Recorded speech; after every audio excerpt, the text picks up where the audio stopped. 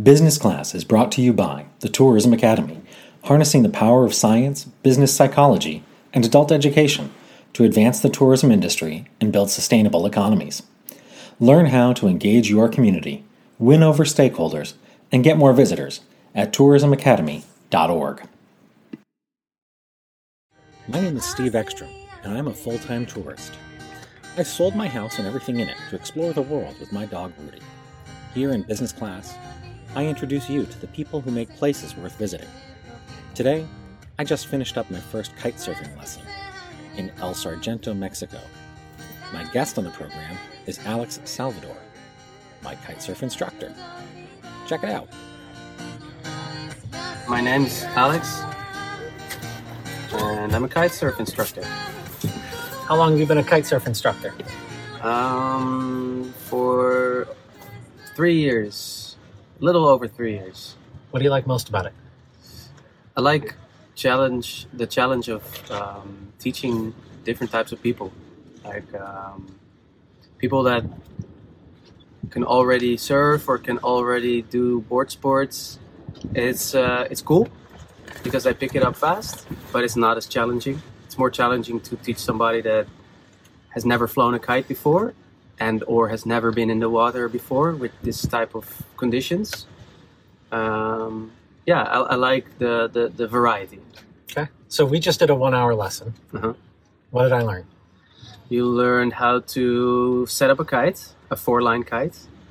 You learned about wind direction and wind direction in relation to our spot.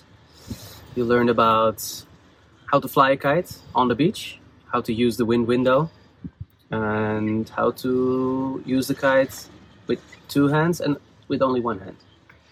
And where are we now? We are in La Ventana. Actually, officially, we are in El Sargento, and it's close to La Paz in Baja California Sur. Okay. How did you find out about this spot? I found out about La Ventana through a friend of mine who owns this school, Saladita. Mm-hmm. He was teaching in Portugal. This was 3.5 years ago, which actually was my first gig as an instructor. And he was traveling with his then girlfriend at the time through Europe, and he was taking up different jobs. And he ended up in the same school I was at in Portugal, close to Lisbon. And we became friends. And he said, "Do you have a job for the winter?" I said, "No." And he said, "Well, do you want to come teach with me?" And that was really easy decision. And where are you from originally?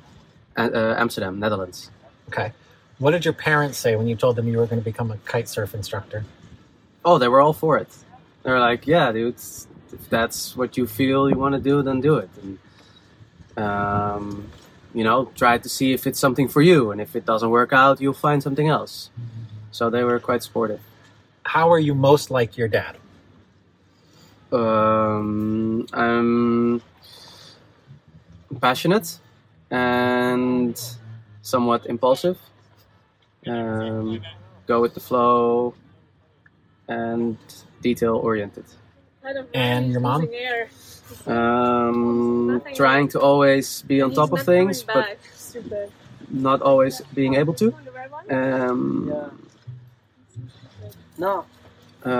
Generally always trying to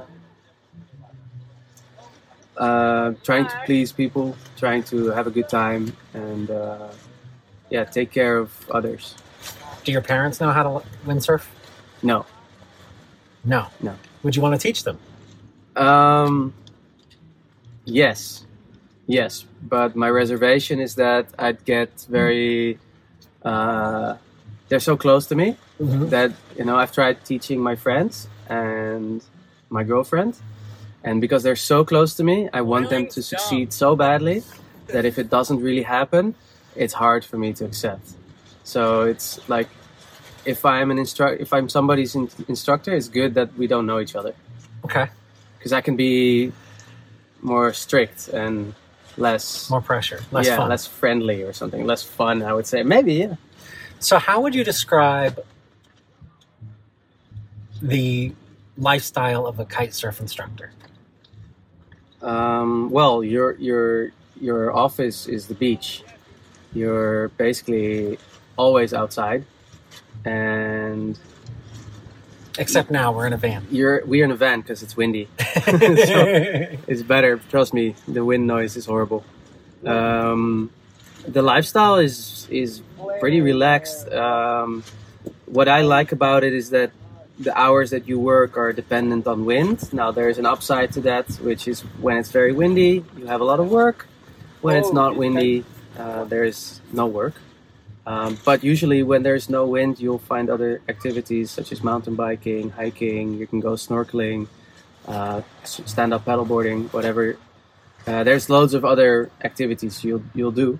And or you'll probably rest, because when you're teaching all day and then for 8, 9, 10 days in a row, and then all of a sudden there's a no wind day, you'll probably just take it easy and chill. So yeah, it's challenging sometimes when it's not windy, but it's very good when you can work consistently. And what's a misconception people have about teaching kite surfing or kite surfing in general that you would dispel? That it's easy. People think when they look outside and they see the kiters, they see people jumping and doing twists and flips, they think, oh, that looks easy. And yeah, that might be true because they make it look easy because they know what they're doing. But if you observe a beginner, you'll see that it takes a lot of practice and a lot of patience. I think that one misconception is that you just put in a few hours and you'll be ready to go, which is not the case. And I've noticed that from the amount of people that I teach, a lot of people are very much looking for that quick dopamine hit and that instant gratification and satisfaction, which you're not going to get. This requires work, and the reward, however, is totally worth it. How does it feel To kite? Yeah. Amazing. It's when you are in control of the kite, you're harnessing the wind and you're riding the waves, you're riding water, which means that you are basically, to a certain degree, you're in power, you're in control of nature. Mind you, to a certain degree, because wind and water will always prevail.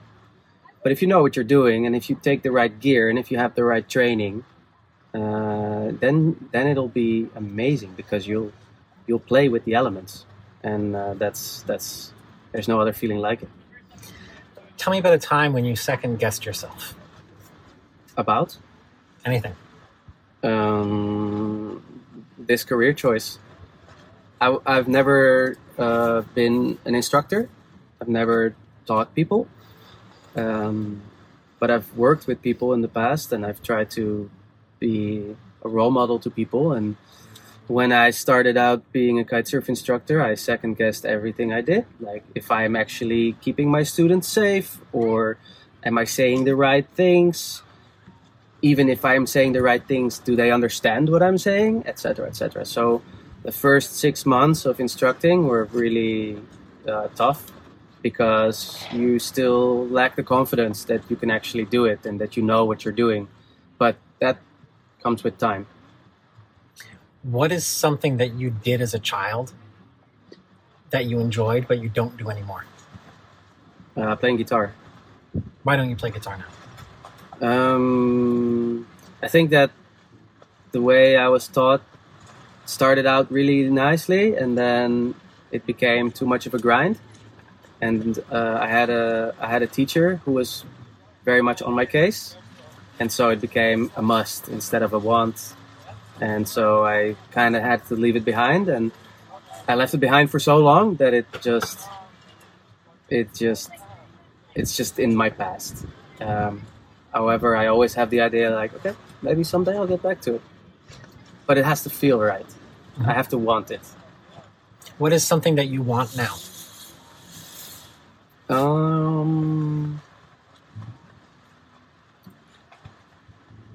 Wow, that's a good question. I don't have many wants. I have everything I want. I have an amazing relationship. I have plenty of friends. I have my health. I am working when I can, and I have work for the foreseeable future, which enables me to take care of myself. What I want is to see a bit more of the world, different places, but that'll happen eventually. This is the perfect job to do it. What was your favorite destination to visit so far? As a visitor? Or that you've traveled to? Sri Lanka. By far my favorite place. Just beautiful, very friendly people, amazing foods, stunning nature. Yeah, it moved me a lot. I spent 3 months there, and I drove a motorcycle across the country, and it was super, super experience. So, describe for me a moment when you found yourself, maybe even in Sri Lanka, just in complete awe of your experience. Oh, that's an easy one. I had a moment where I was driving from the west coast of Sri Lanka to the east coast, and I had just had lunch at a totally random spot, which I just met a few people that I'll never see again, but it felt great, and I ate amazing food, and I went on my way, and 10 minutes into my drive, I drove into a valley, and the valley was full of rice paddies. And I went from a higher altitude where it was kind of hot and dry, and I drove into the valley, and as I drove into the valley, this fresh air and this very fine moisture filled my lungs, and it was the smell of these rice paddies and the feeling, that sensation of the changing temperature. I lifted off the throttle and I just coasted down the hill, and I think I literally said, whoa. I'll never forget that moment of just being so alive. And what do you hope people who take their first lesson walk away saying?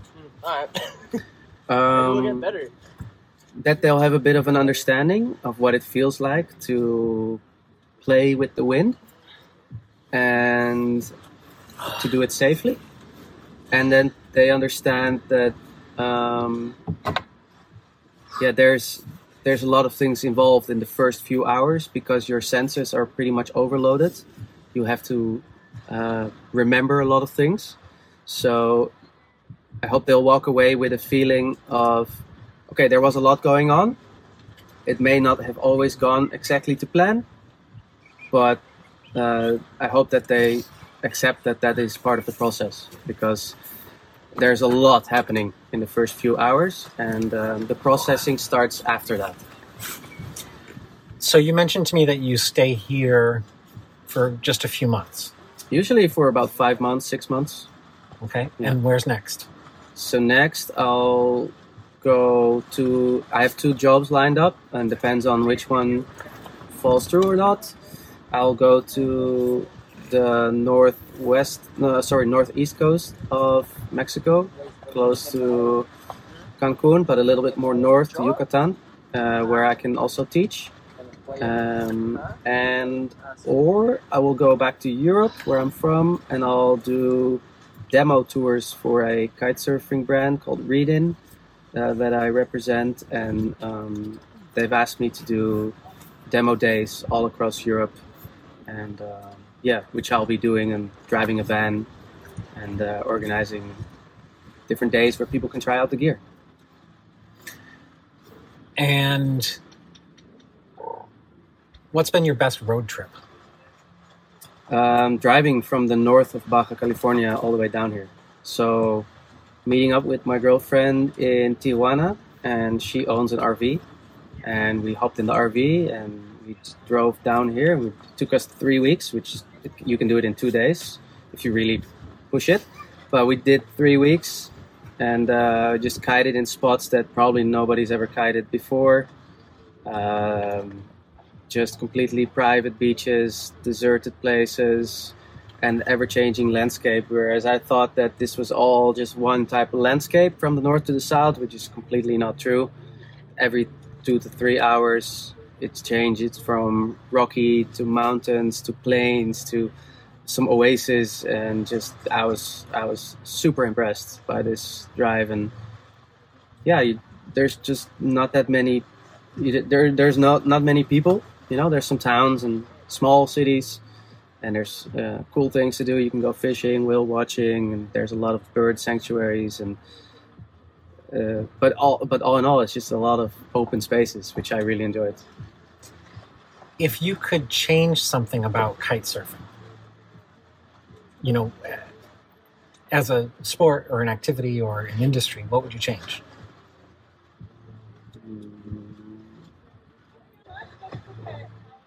I would fly. I would have somebody invent wireless kites. Yeah. Whoever it is, that's the next big thing. Okay. Engineers paying attention. Wireless kiting. Wireless kiting. Yeah. Okay.